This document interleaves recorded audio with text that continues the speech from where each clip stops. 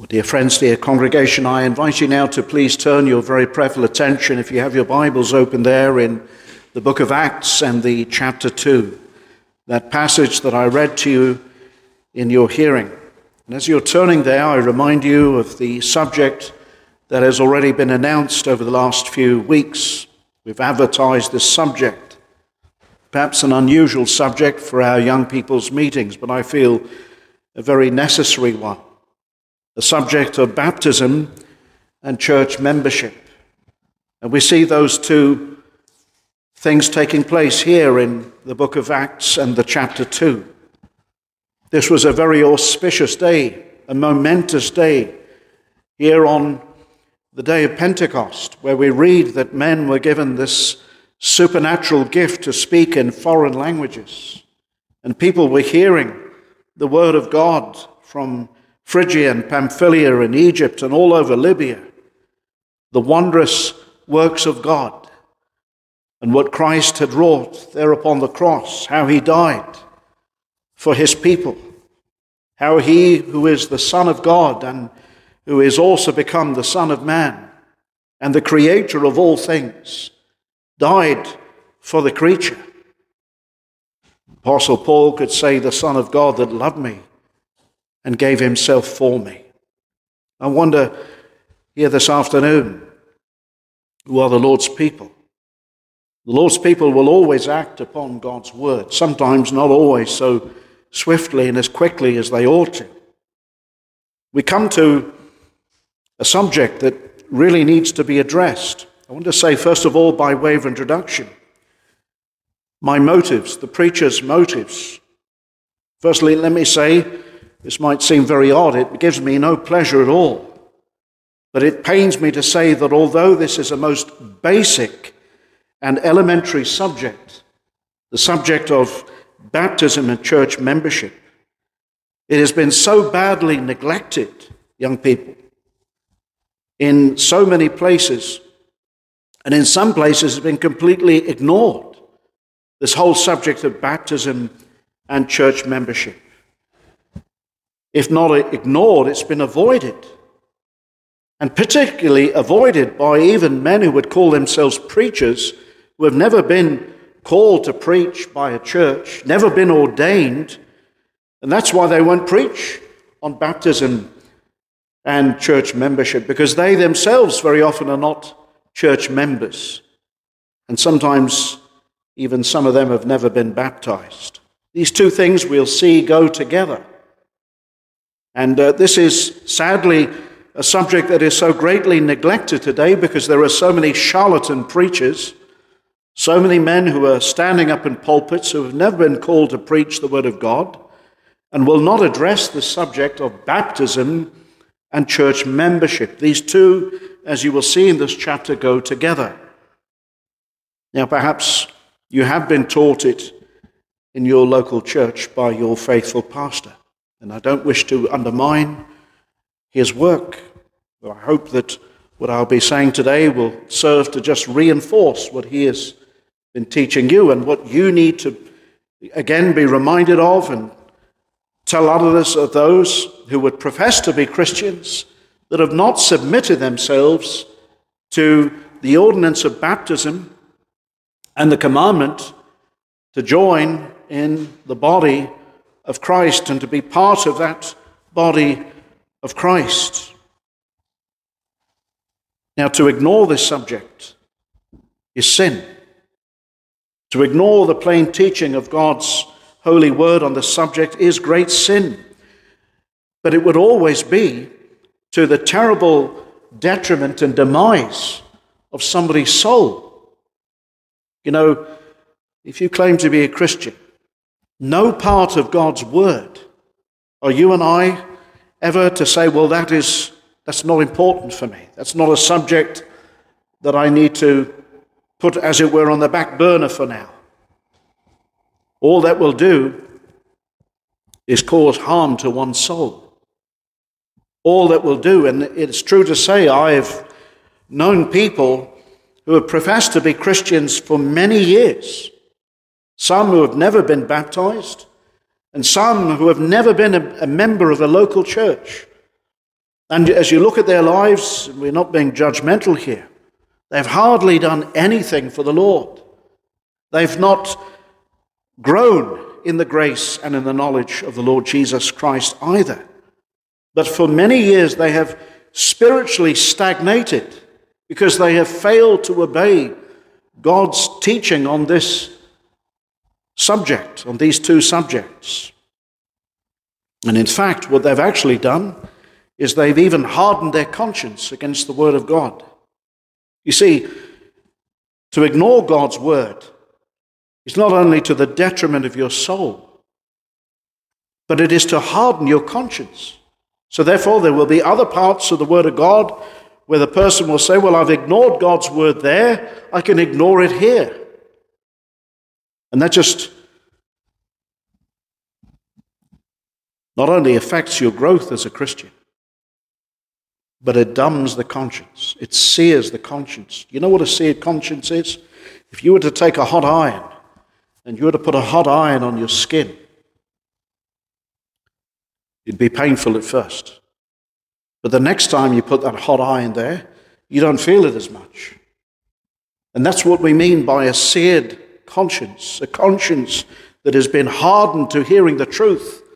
And because we hear it and we don't act upon it, it's easier the next time. And people, let me say, young people, there are people who have gone on for decades that have not submitted to God's word concerning these two fundamental issues. Now, here in the book of Acts chapter 2, what we have really is the blueprint of the early church. 50 days after the death, burial and resurrection of the Lord Jesus Christ, we know it wasn't long after that as he had said in the early part of Acts chapter 1, that he would send the Holy Spirit. Penta, after 50 days, he sent his Spirit. And the church now, Peter stands up and he begins to declare Jesus Christ to the very men, women, and even children who were crying, many of them Jews, crucify him, the Son of God, put him to death. And they realized, after Peter preached who it was, though many of the people that were crying out, crucify him, didn't really even know him. They knew that he was a great miracle worker, that he preached tremendous sermons, and that he spoke the truth, and he only went about doing good. And yet his own people, the Jews and the Gentiles, and Pontius Pilate and Herod put him to death. And preacher exposed to them who it was that was put to death, even the very creator of the world, the Son of God. But furthermore, Peter explains that it was the predeterminate purpose and counsel and foreknowledge of God to put his Son to death, that there upon the cross, as he was suffering, as he was dying, he would be the sin bearer of his people. Now on that day, we read that there were over 3,000 people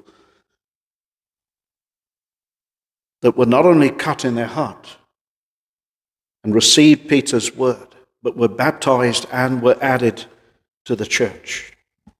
They became church members. Now, one thing we want to do, very often people do not act upon what the Word of God teaches. And I mentioned that there are people that have never been either baptized and or joined themselves to a local church and been part of the life and ministry of that church.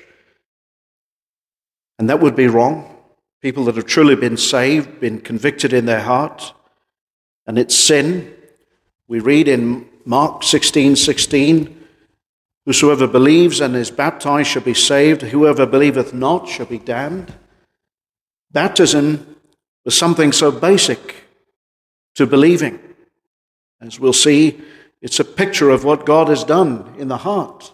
The person has died to the old self and is now raised in newness of life with Christ. But on the other hand, let me say, there are many people on the other hand, that had been baptized, that had become church members, that should never have been baptized and should never have become church members either.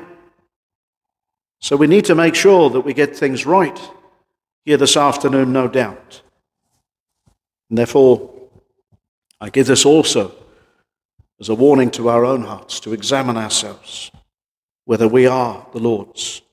Now, my aim as a pastor is to teach young people here the Word of God and what the Bible commands us with regards to baptism and church membership, and really to spare young people from such a tragedy that I've been speaking about, how maybe you even know people who are much older and who are professed Christians and have gone on for decades and never really been any contribution to others in the Christian faith and to the church life, have never really wanted to be committed and answerable to the local body of God's people. My desire is to steer you from such a wicked course, from such a terrible course, to steer you from a sort of self-styled kind of Christian life, and to bring you and I to see once again what the Word of God really teaches about baptism and church membership. And of course, therefore, there will be two basic questions to deal with this afternoon. And the first is this: who is to be baptized? And it's very clear from this passage. We know when John the Baptist was baptizing in the wilderness, and there the Lord Jesus Christ came, and many of the Pharisees and Sadducees saw those who had repented of their sins and were being baptized. It was a baptism of repentance. And John, as he saw the Pharisees who were hypocrites, he said to them, "Who warned you to flee from the wrath to come?" And he said, "Go forth and bear fruit worthy or meet or in keeping with repentance. And say not to yourselves, 'We have Abraham as our father.'" Baptism is not for those who simply have some ancestry in the church. You don't get baptized because of your mother, your father, or anything like that. That is something we've got to be warned against. But in Acts chapter 2, we will see on this great auspicious day of Pentecost, as Peter was preaching how these sinners who he was preaching to, and all of them were sinners, even those who didn't repent, every single one of them were sinners, how he preached to them, how they cried out for the death of the Son of God, and that he was put to death. And he didn't say that some of them here were righteous, but all were unrighteous. We read, look at verse 22 of Acts 2. "Ye men of Israel." And I want you to notice here in the first place, Peter is preaching the word of God to sinners. "Ye men of Israel, hear these words. Jesus of Nazareth, a man approved of God among you by miracles and wonders and signs which God did by him in the midst of you, as ye yourselves also know. Him being delivered by the determinate counsel and foreknowledge of God." In other words, this was God's plan, this was God's purpose. Although they did this, although they put him to death and cried, "Crucify him," God even worked through their evil. God not putting the evil disposition in their hearts. And yet it was God's predeterminate counsel, foreknowledge of God. "Ye have taken, and by wicked hands, your wicked hands," he says, "have crucified and slain." He was preaching to sinners. All of them were sinners, whether they were directly involved with his death or not. The Bible says all are guilty before God. No, not one are righteous. And why ultimately did Christ go to the cross? Well, for sin.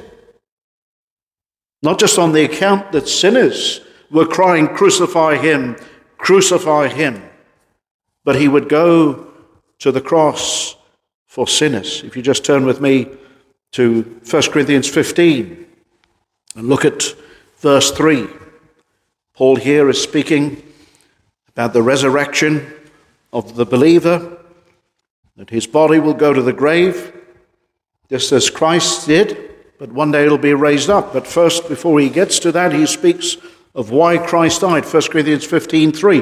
For I delivered unto you, first of all, that which I also received, how that Christ died for our sins according to the Scriptures. He's speaking here to these Corinthian church members. He's writing to a church. He's not writing to the whole world, but he's writing to the church of God. And he says that he died for our sins according to the Scriptures. In other words, this was God's purpose. Men did not know this, that while men would put him upon a cross, in his last few hours the Father would forsake his Son, would spare not his Son, but would deliver him up to divine justice and judgment. That the Father would turn, as it were, his face from the Son, as the heavens were turned from light to darkness. God turned midday to midnight, and we read that the heavens were blackened. And Christ cried, my God, why hast thou forsaken me? And then at the end of it, we read as the sun came out, and Christ cried, it is finished. The justice that he bore was complete. Divine justice he bore upon the cross. And then he went to the grave, didn't he? And you see, Peter here is preaching to sinners. And amongst those sinners, there would be those for whom Christ has died. Those who will be pricked in their hearts, not only by the word, but by the Spirit of God. These, as we will see, are the called, according to God's purpose. And he is preaching. Yes, there were many here that were directly involved with this, but they weren't really pricked in the heart. And there's a difference, as we will see. Verse 23, him being delivered by the determined counsel and foreknowledge of God, ye have taken, and by wicked hands have crucified and slain, whom God hath raised up, having loosed the pains of death, because it was not possible that he should be holden of it. Death could not hold Christ because he was without sin. Yes, he took the sin of his people, but he suffered the full wrath of an almighty God against that sin that he was bearing, as he was being the substitute for many. Yeah, Jesus Christ, the Son of God, was put to death, but the grave could not hold him. Well, again, Paul tells us, does he not, in Romans 8, God spared not his own Son, but delivered him up. He delivered him up for his people. And his people will hear. And they're hearing the word of God now. Many of them, 3,000 souls here this day. And they pricked. Now I want you to notice something else he says. If you look at verse 25 to verse 28, Peter tells them that it was all that fulfillment of God's promise in the Old Testament. This is what the Old Testament's been teaching. Young people, those of you who are not saved, if you were to read the Word of God, the Old Testament, the Psalms, are wonderful prophecies. David, the great ancestor of the Lord Jesus being the greater son, would sit on a throne one day. And that he, though he would be put in the grave, his body would not see corruption. And David wrote that Psalm 24. He was not speaking of himself. Thou wilt not see thy Holy One to see corruption. But he was speaking of Christ who was to come and who did come. If you look, verse 25, for David speaketh concerning him. And this, by the way, is a reference to Psalm 16, verses 8 to 10. I foresaw the Lord always before my face. He is on my right hand, that I should not be moved. Therefore did my heart rejoice, and my tongue was glad. Moreover, also my flesh shall rest in hope.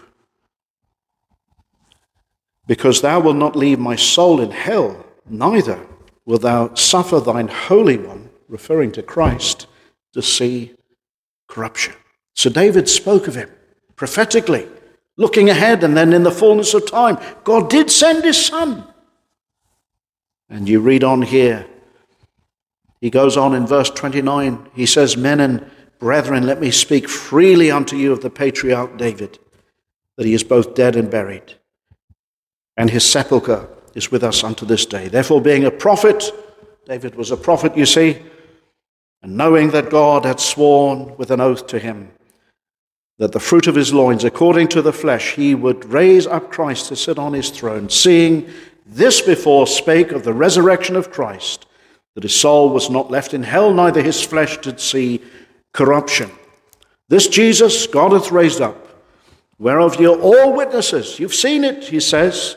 Therefore, being on the right hand of God exalted, and having received of the Father the promise of the Holy Ghost, he has shed forth this, that is this, the Holy Spirit, as he promised he would send, which ye now see and hear. Now notice, verse 34 is a reference to Psalm 110 verse 1. For David is not ascended into the heavens, but he saith of himself, the Lord said unto my Lord, sit thou at my right hand until I make thy foes thy footstool. That's where Christ is now. Having accomplished his work, he is now in heaven, and he is sat at the Father's right hand as prophet, priest, and king. And he is coming again, young people. And every eye, we're told, will see him, even them that pierced him, and never repented of their sins. Everyone will see him. Now notice, as it moves on, you look at verse 37, now when they heard this, they were pricked in their heart, and said unto Peter and the rest of the apostles, men and brethren, what shall we do? Could you imagine the news and you hearing that you have put to death the very Son of God, the Creator of the world? We're undone. What shall we do? Our sin. Crucify him. Crucify him. Yes, but he was also being the sin bearer of his people at the same time. While they were put there by their sin and their sayings, put him to death. What shall we do? You see, salvation, as we will see, is not by works, but by the works of another. The first thing he says, he answers their question, repent. That's what he said. Isn't this what Peter says? What shall we do? The question is, we've done wrong. What shall we do? Now notice, he says, repent. Peter says, repent and be baptized, every one of you, in the name of Jesus Christ for the remission of sins. Now, several things we need to see here. So we're looking, first of all, at baptism. Now, the first thing with regards to baptism is the sinner must see that they are great and unworthy sinners, cut to the heart. And my friend, let me ask you that. Are you somebody that sees yourself as guilty before the Son of God? They could see a direct involvement, but it's true for every one of God's people. They know and they believe that Christ died for their sins, as we read there, didn't we, from 1 Corinthians 15:3. Christ died for our sins according to the Scriptures, and God has revealed that. I am a sinner. I am unworthy. I have sinned against God. I've even taken maybe his name in vain. I've broken all of his commandments. I'm no better than these men. I have sinned against the Son of God. I have not honored him in my life. You see, Jesus Christ is God. There's one lawgiver. Christ is the one who gives the Ten Commandments. We're told in the Psalms that he was there upon Mount Sinai when there were a myriad of angels. We don't read that in Exodus, but we read it in Psalms. When the law was given. And we know in our own hearts, we have sinned against God. We have broken every law of God. We've coveted. We've not loved God with all of our heart, our soul, our mind, our strength. We've made idols of other things and other people. And we've never kept God's day as we ought. We have not obeyed our parents. We have had hateful thoughts toward other people, which, according to the Lord Jesus Christ, are murderous thoughts. We have lied. We have borne false witness, and sin without number haunts our memory. And we know, I remember the day that I was convicted of my sin. When God convicted me, I'd never seen myself as such a sinner as I did that very day. And I felt like these men, what shall I do? I'm undone, God. I have no hope. Peter doesn't say, try to do better. He doesn't say that. He doesn't say, try a little harder, work harder at the law. He rather says, repent. That means turn. Not only hate your sin, but turn from it. They were determined, you see, because they saw what an affront sin is to God. My friends, when you see the cross and you see what God thinks of sin, and that's the only way you can truly evaluate and see sin. What does God think of sin? Go in your mind's eye to Calvary. See what he has to do in order to acquit sinners. He has to die. The Son of God has to suffer. There has to be justice against sin. Young people, God cannot, as it were, take sin like a bit of paper and screw it up and say, sin, let's put it into the bin and let's forget about it. God can't do that because God is holy and just. And Christ had to die. He had to become man. He had to suffer. As Peter says, the just for the unjust, that he might bring us unto God. And what is the response of the sinner's heart? Lord, I repent. I hate my sin. Help me, Lord. They were cut to the heart. They felt helpless. They cried out. Why? Because they were awakened. The Bible uses this term. They were quickened. They were awakened to their sin, and they were called to repent. And they did repent. And so Peter says, repent, look at verse 38b, and be baptized every one of you in the name of Jesus Christ for the remission of sins. And ye shall receive the gift of the Holy Ghost. Now notice, for here is the reason.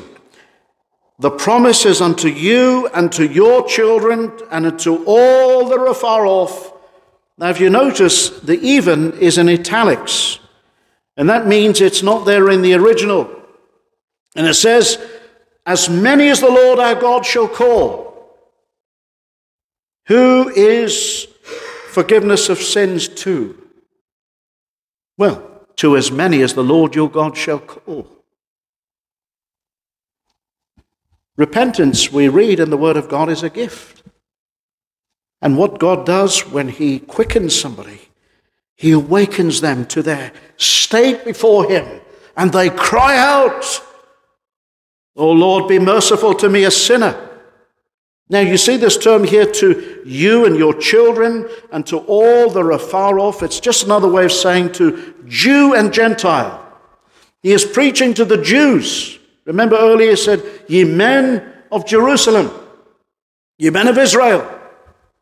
Peter was preaching to the Jew. So he's saying to all your children, as many as the Lord your God shall call. The promise is to who? It's not to everybody. But notice the qualifier. The qualifier there is to as many as the Lord your God shall call. Now, salvation is always by grace. God leaves most men in a state of sin and willful rejection in their sin. That's plain teaching of Scripture. There were many others here that did clearly not repent. There was a vast crowd. I'm sure in Jerusalem, thousands of people, far more than the 3,000 here. And so we notice, and we want to pick up here with regards to this. For the promise, verse 39, is unto you and to your children. Don't stop there. A lot of people like to stop there, particularly those who want to baptize children who have never repented and who never believe, and to everybody in the world. If you were to take that literally, it means everybody in the world. Is God promised to save everyone in the world? What's the answer? No. But we read, for the promise is unto you and to your children and to all that are afar off, as many, leave out the even there, as the Lord our God shall call. I say leave out the even there because it's in the italics. We're just being honest with the text. You see, this is why we read in Romans 11:5, that the promise is according to the election of grace. Election of grace. These people who were quickened in their heart, God had awoken them to their sin. Now, it's not that people are not awakened to their sin, but when God gives the gift of repentance, He gives a heart to turn. He gives a mind to turn. Just like that young prodigal in that parable of the prodigal son. It says he came to his mind, came to his sense. And you see what God does is He awakens His people to see what Christ did for them. And He only did it for them. The rest of the people don't care. Is it nothing to the world that He should die? Of course it's nothing. To the world, He's just another man. But God has opened up our eyes to see that He is the Son of God, that loved us and gave Himself for us. And this is precious. And you see, these people, they repented. The promise is to them, even as many as the Lord shall call. That's the answer. Now I want you to see that the calling of God is unto eternal life. If you turn with me just briefly to Romans chapter 8.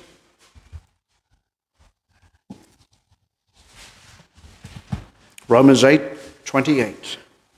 And we read, and we know that all things work together for good to them that love God. Now we know that verse very well, perhaps, if we've gone to church for a number of years, particularly if we're going through a trial. We say God is working all things together for good to them that love God, to them that are the called. You see, there's the word, called. God calls His people. It's an inward call. Called according to His purpose. For whom He did foreknow, He did also predestinate to be conformed to the image of His Son, that He might be the firstborn among many brethren. Moreover, whom He did predestinate. Person is predestinated, young people. To where? Eternal life, to heaven, to be with God one day. Moreover, whom He did predestinate, He also called. We read in the book of Acts, as many as were ordained to eternal life believed. Isn't that amazing? And to those whom He did predestinate, He also called. And these 3,000 were called that day. They were cut in the heart. They were called. They repented. And they said, Peter, what do we do? He said, repent and be baptized. And did any of them say, I need to think about it? I'll go home and I'll consider what you've got to say. No, they received Peter's word as the word of God. Because the Lord Jesus said in Mark 16:16, he that believes and is baptized shall be saved. And baptism, as we will see, is a picture of what has happened. That the person is not only a new person, but it also pictures what Christ has done for that person. If you turn with me just very briefly to Romans chapter 6. Here we're teaching on baptism. And perhaps you're familiar, but this will do us no harm to see. Romans 6, verse 3. Paul writing to Christians here, and he says, know ye not that so many of us were baptized into Christ Jesus, or Jesus Christ, were baptized into his death. Therefore we are buried with him by baptism into death, like as the Christ was raised up from the dead by the glory of the Father, even so we should walk in newness of life. For we have been planted together in the likeness of his death, so shall we be in the likeness of his resurrection. When the Lord Jesus Christ came into this world, remember he was baptized in the Jordan by John. And he said at that very shortly after that, after he was baptized, remember John at first refused to baptize him. Of course, the Lord Jesus had no sin. For him, it was not a baptism of repentance. Could never be. Had he ever a need to repent? No sin in him? No, but he said, I must be, that all righteousness be fulfilled. Now, baptism, as we've read there, is a picture. Paul says we are buried with him in baptism. We died with him. We were baptized into Jesus Christ. We were baptized, he says, into his death. When the Lord Jesus Christ spoke to his disciples once, he said to them in Mark 10:38, ye know not what ye ask. Can ye drink of the cup that I drink of? Speaking of his death. And be baptized with the baptism that I am to be baptized with. He was speaking about the baptism that he was going to undergo, the baptism of his sufferings. An immense and a real death. When the Lord Jesus Christ came into the world, he did not come as a lone figure. Let me explain. Just as Adam, when Adam came into the world, he didn't come in as a lone figure. Adam was the federal representative of the whole human race. And so when Adam sinned, he plunged the whole of humanity into a lost estate. And all from Adam's sin. We have his bad record, and we have the same kind of heart as Adam. Bad heart.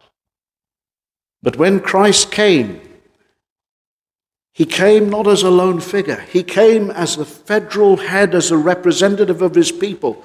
That's why he is called the last Adam. In 1 Corinthians 15, he's called the second Adam, or the last Adam. Death came, Paul tells us in Romans 5, by one man, Adam. But through another Adam, eternal life. So that when he went to the cross, when Jesus Christ went to that baptism of the cross that his disciples were not able to endure, he went as the federal head, as the representative of all of his people. And he suffered a death in their place. Condemned he stood, we sing sometimes, sealed my pardon with his blood. He was there as the Lamb of God upon the cross, even the very Son of God, in the place, in the room of his people. And so that when he went down into the water at his first baptism, it was a picture of what he would do for his people. The water, the Jordan, was always a picture of death. And he would come out, and we read as he came out, the Spirit of God ascended upon him or descended upon him as a dove. And that's when his ministry began. But you see, it was signifying what he would do. What he would do in those 3 years. He would not only teach his disciples, but eventually he would lay down his life for the sheep. He would be their substitute for sin. Now here's another thing. When the Christian is saved, you read here how they were called this day, how they were pricked in the heart. That was the working of the Holy Spirit within them. And they were quickened to a new life. Do you realize that on this auspicious day, here in Acts chapter 2, a most marvelous thing took place? Sinners were taken out of darkness and into marvelous light, and were now planted with the Lord. The Holy Spirit has come to live and abide in the souls of those believers that day. The work of eternity began in their hearts that very day. And it is called the planting of the Lord. Paul tells us of this in Romans 6, where I read from. Verse 3, know ye not that so many of us were baptized into Jesus Christ, were baptized into his death? Therefore, we are buried with him by baptism. You see, your baptism, if you're baptized, pictures the old life is now dead into death, that like as Christ was raised up from the dead by the glory of the Father, even so we should walk in newness of life. Now you notice he says, for if we have been planted together in the likeness of his death, we shall also be in the likeness of his resurrection. Now that language, Paul speaks about being planted together, is rooted in the Old Testament, in Isaiah 61. And we read these words concerning the Lord Jesus. The Spirit of the Lord is upon me, because he hath anointed me to preach the good tidings unto the meek. He hath sent me to bind up the brokenhearted, to proclaim liberty to the captives, and the opening of the prison to them that are bound. There were sinners, they were bound to their sin. And we know that whom Jesus Christ, the Son, sets free is free indeed. And the gospel, what does it do? When it comes with the power of the Spirit, and it sets a man free from an old life and brings him into a new life with the Lord. And we read, to appoint unto them, verse 3, that mourn in Zion, to give them beauty for ashes. When somebody repented, they put ashes on their head. They repented in dust and sackcloth and ashes. Remember Job? The oil of joy for mourning. The soul that mourns shall know the joy of the Lord. The garment of praise for the spirit of heaviness. They had a spirit of heaviness, that they might be called trees, and here's the language of Romans 6, of righteousness, the planting of the Lord. So this is why Paul, here in Romans 6, he likens this baptism to the planting of the Lord, because the Lord has come to live in the heart of the person. Why? They've repented. Why? And the outward proof of it, they are willing to go into the waters of baptism and say, before all their friends, I have died. It's no longer I that live, but the Son of God by his Spirit now lives in me. And the life I now live, I live by faith, or the faith of the Son of God that loved me. Now, why would you not want to be baptized? Are you ashamed? Are you ashamed? There's only one thing we should be ashamed of, is our sin. And it's a shame not to acknowledge Christ. And if one has died for us, Will we ever be ashamed of him, who is the creator of the world, the maker of all things, and the one who has given us newness of life? Mark 16:16, he that believeth and is baptized shall be saved. He that believeth not shall be damned. Now it's interesting, study those verses in your own time. I think if you truly believe, you'll be baptized. The person that doesn't really believe, and it says I need to think about it, when Christ commands to be baptized and the person doesn't listen, I don't think that person can truly be saved. I really don't. Now there are occasions, there are a few, that weren't baptized. We can think of one, the man on the cross. He had no choice. He was nailed to the cross, wasn't he? He couldn't get down, and the Lord gave him assurance. Now, baptism doesn't save you, but it is evidence, and it's evidencing to others that you are a different person, and you have been pricked in your heart over your sin, and you would never want to deny the Lord Jesus. You want to say to the world, Christ loved me and gave himself for me, and I'm not what I ought to be, but I am a different person. So there was the man on the cross. Ethiopian eunuch, as far as we know, he was baptized. And maybe, it's quite possible, and he's the only person, it seems, that was not enjoined to a local church. Now, he may well have gone back to his homeland. There, as he went to serve the Queen, maybe already there was a church there. We don't know. But we can't make the exception the rule, can we? Now, as we'll see, these people that were baptized, they were baptized. Nobody argued with Peter. Nobody argued with the disciples. There was no questioning over this. And now, who was baptized that day? Look at verse 41. Then they that gladly received his word were baptized. Nobody else. Nobody else. Only those that received the word of God. Not whole families.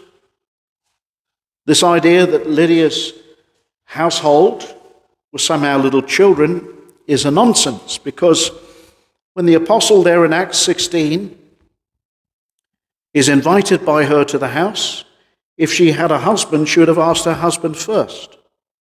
So in all likelihood, she was a very wealthy seller of purple from Thyatira, a businesswoman there at Philippi. In all likelihood, her household were adult believers, and they were all baptized. Same with the Philippian jailer. Same with Cornelius' household. When you read of these households, these are people where the family believed, and this is the blueprint of the New Testament. Those that gladly received his word were baptized. Nobody else. The Bible teaches so clearly what we call credo baptism. Upon confession of faith in the Lord Jesus Christ. Nobody else. This idea of baptizing somebody who hasn't even got an awakened conscience. Peter speaks of baptism being the answer of a good conscience. That's what he says. Not the cleansing of the flesh, but he says the answer of a good conscience. So all that gladly received the word that day were baptized. So young people, that's in the first place who should be baptized. Those who repented and received the word gladly. If you say you're a Christian, and if you gladly receive God's word, what did the Lord Jesus say? Blessed are they who are not offended in me, who gladly receive his word, who say and know in their hearts, I'm an unworthy sinner. Not am I good enough? Question is, am I bad enough? Am I a bad person? I know I'm bad. But furthermore, who are those that are baptized? Those who have repented. And repentance is a sign that there's faith, a sign that they have put on Christ already, putting off the old, putting on the new. Who's the new? Christ.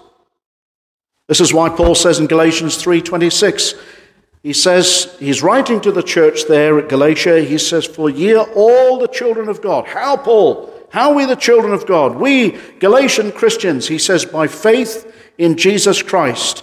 And then he says, "For," here's the reason, "for as many of you have been baptized into Christ, have put on Christ." You can't put on Christ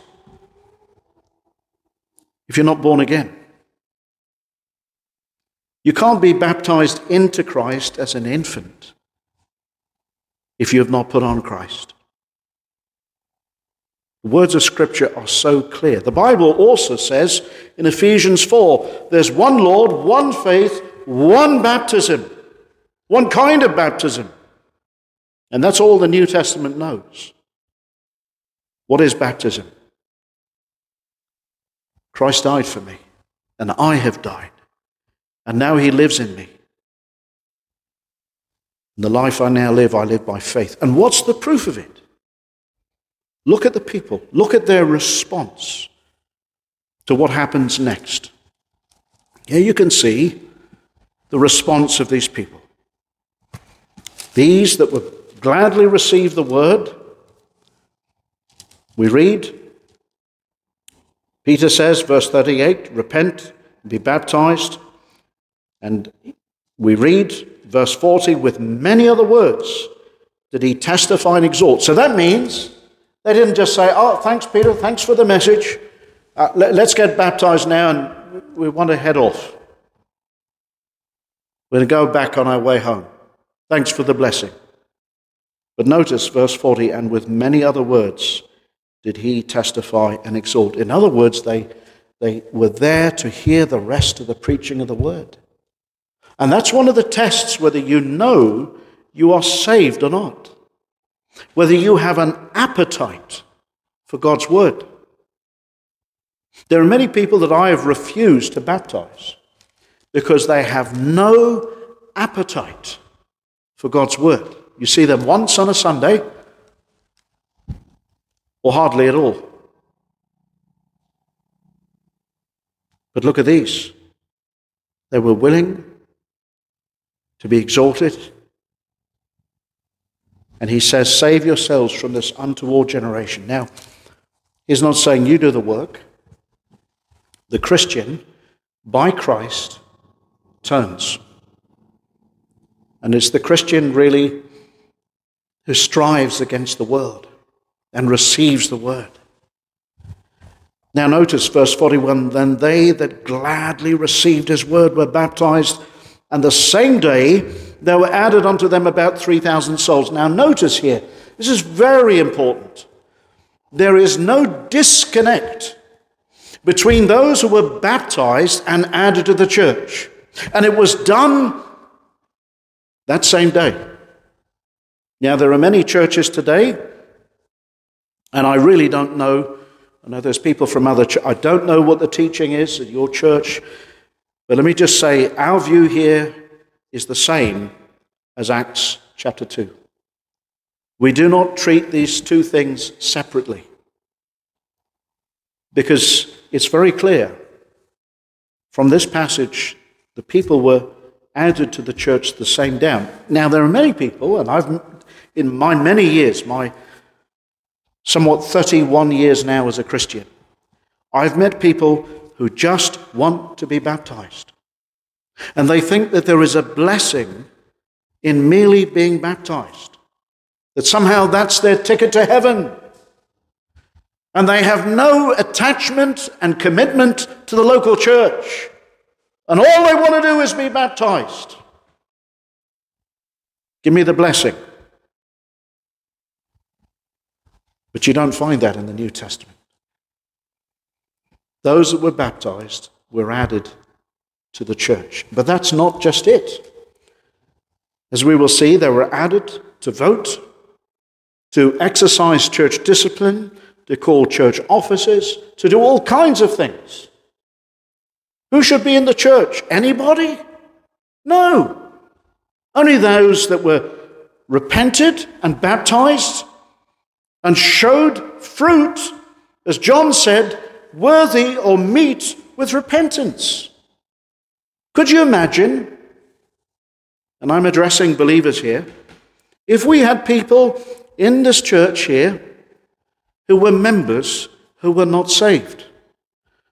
What kind of a pastor do you think they would want? They certainly wouldn't want a saved pastor. Could you imagine what kind of church government they would want? Hardly anything. Would they want to speak about sin? Would they want to speak about discipline? And yet there are churches, can you believe it, who have members who are unsaved, never committed themselves. It's quite commonplace today. The church is a regenerate body of people. Now you notice several things as we seek to try to draw to a close. Then they that gladly received his word were baptized, and the same day were added unto them about 3,000 souls. Now I want you to just take you down to the very last verse. It says, and the Lord added to the church daily such as should be saved. Really, this is the Lord, isn't it? The problem we've got today, young people, is we've got people adding people to the church. In other words, it's not a work of the Holy Spirit. And we've got people, oh, come on, would you be a member with us? Would you join with us? That's the last thing you want, is to have to coerce and sort of do some arm twisting with people to get them into the local church. If somebody needs to be prodded and prodded and prodded and prodded, and even pressured, it's more than likely that that person was never saved, was never pricked in their heart to begin with. And that really, I should say, is the last person you'd want to be in the church. But you have so much of that today. The last person. Notice what we see. Verse 22. And they continued steadfastly in the apostles' doctrine and fellowship. Two things there. Doctrine. Teaching. The apostles' doctrine. Well, we have it from this chapter all the way through the New Testament. Is the doctrine of the apostles. What did they teach? Well, they taught the Old Testament and they applied it. And they preached the gospel. The apostles taught the truth. They preached the word. Peter, James, John. And then there were others. And we teach the same teaching as the apostles. No different. The apostles' doctrine, Peter's doctrine, Paul's doctrine. It's no different. They followed on. You see, the apostles, we're told in Ephesians 2, and the prophets even at this time, were the foundation of the church, and Jesus Christ being the chief cornerstone of the church. And they listened. They loved to hear the truth. They've heard the truth concerning Christ. And now they want to hear more. They continued steadfastly, not haphazardly, but they were steadfast. The question, how steadfast are you in the word? Sadly, and I've seen it, I see it all the time. I see people who just frequent the church now and then, and they hardly make any progress. They're not steadfast. And it's little wonder you get a phone call.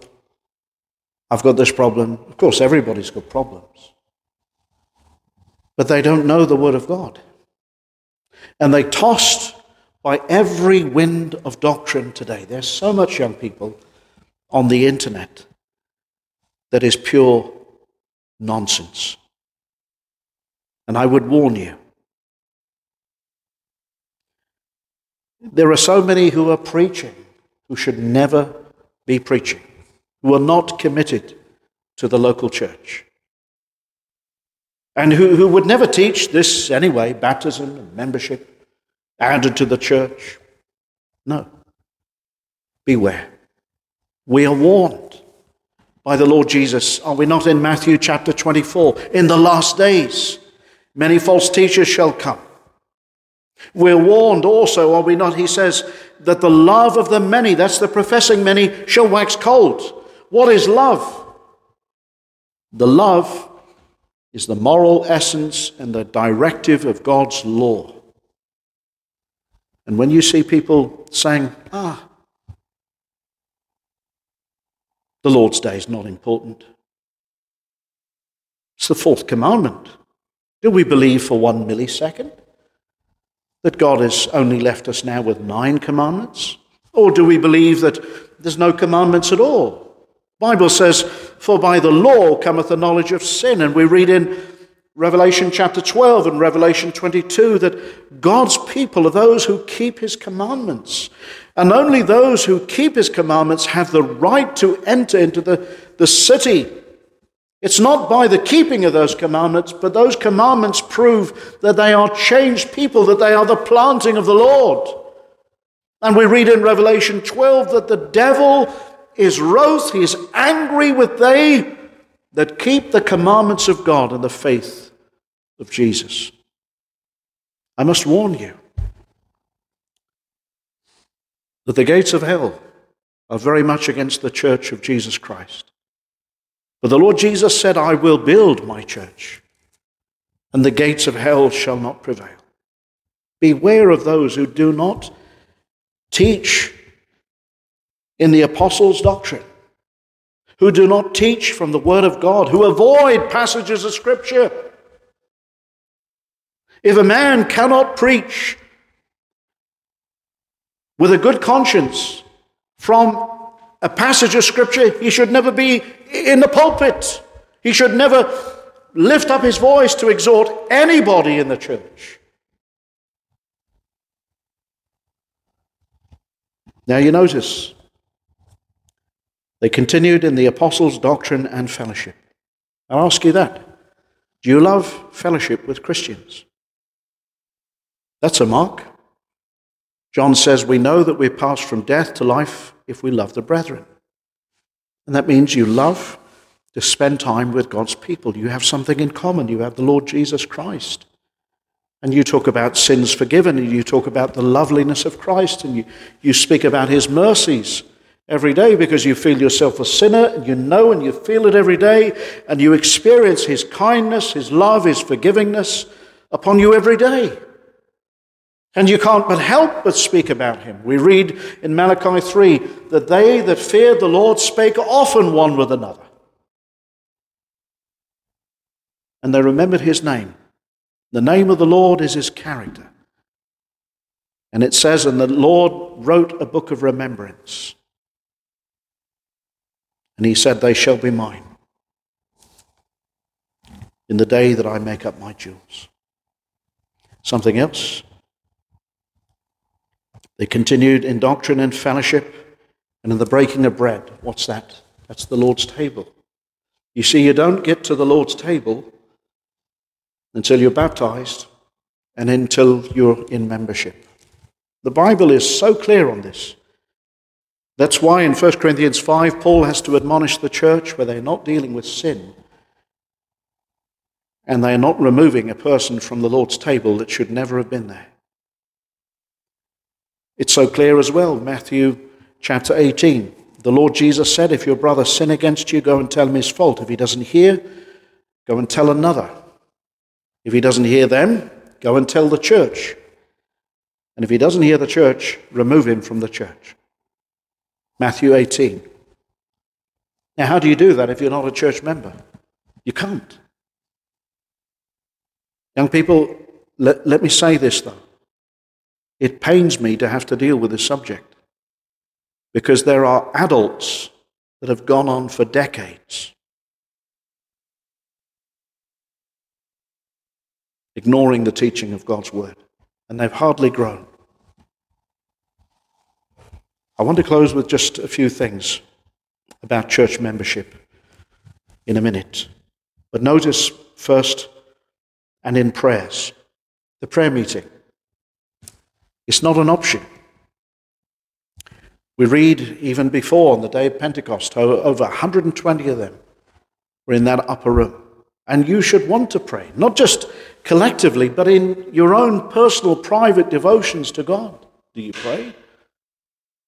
And do you love to join in with God's people in prayer? It's not an option. And notice, and fear came upon every soul. Wonder why? The church was, look at this, fear came upon every soul. The church was being what the church should be. And people saw this is just totally different to the world. And many wonders and signs were done by the apostles. Of course, those were, again, by the apostles, not by everyone, because they had supernatural gifts. And all that believed were together and had things in common, sold their possessions and goods, and parted with them all to all men as every man had need. It wasn't communism, but there was collective help. And that's how it should be. And notice verse 46, and they continuing daily with one accord in the temple. You can't imagine that today. Can I imagine? Can you imagine? You and your friends going to church every day. Well, this was the heart of those who were saved. God's people.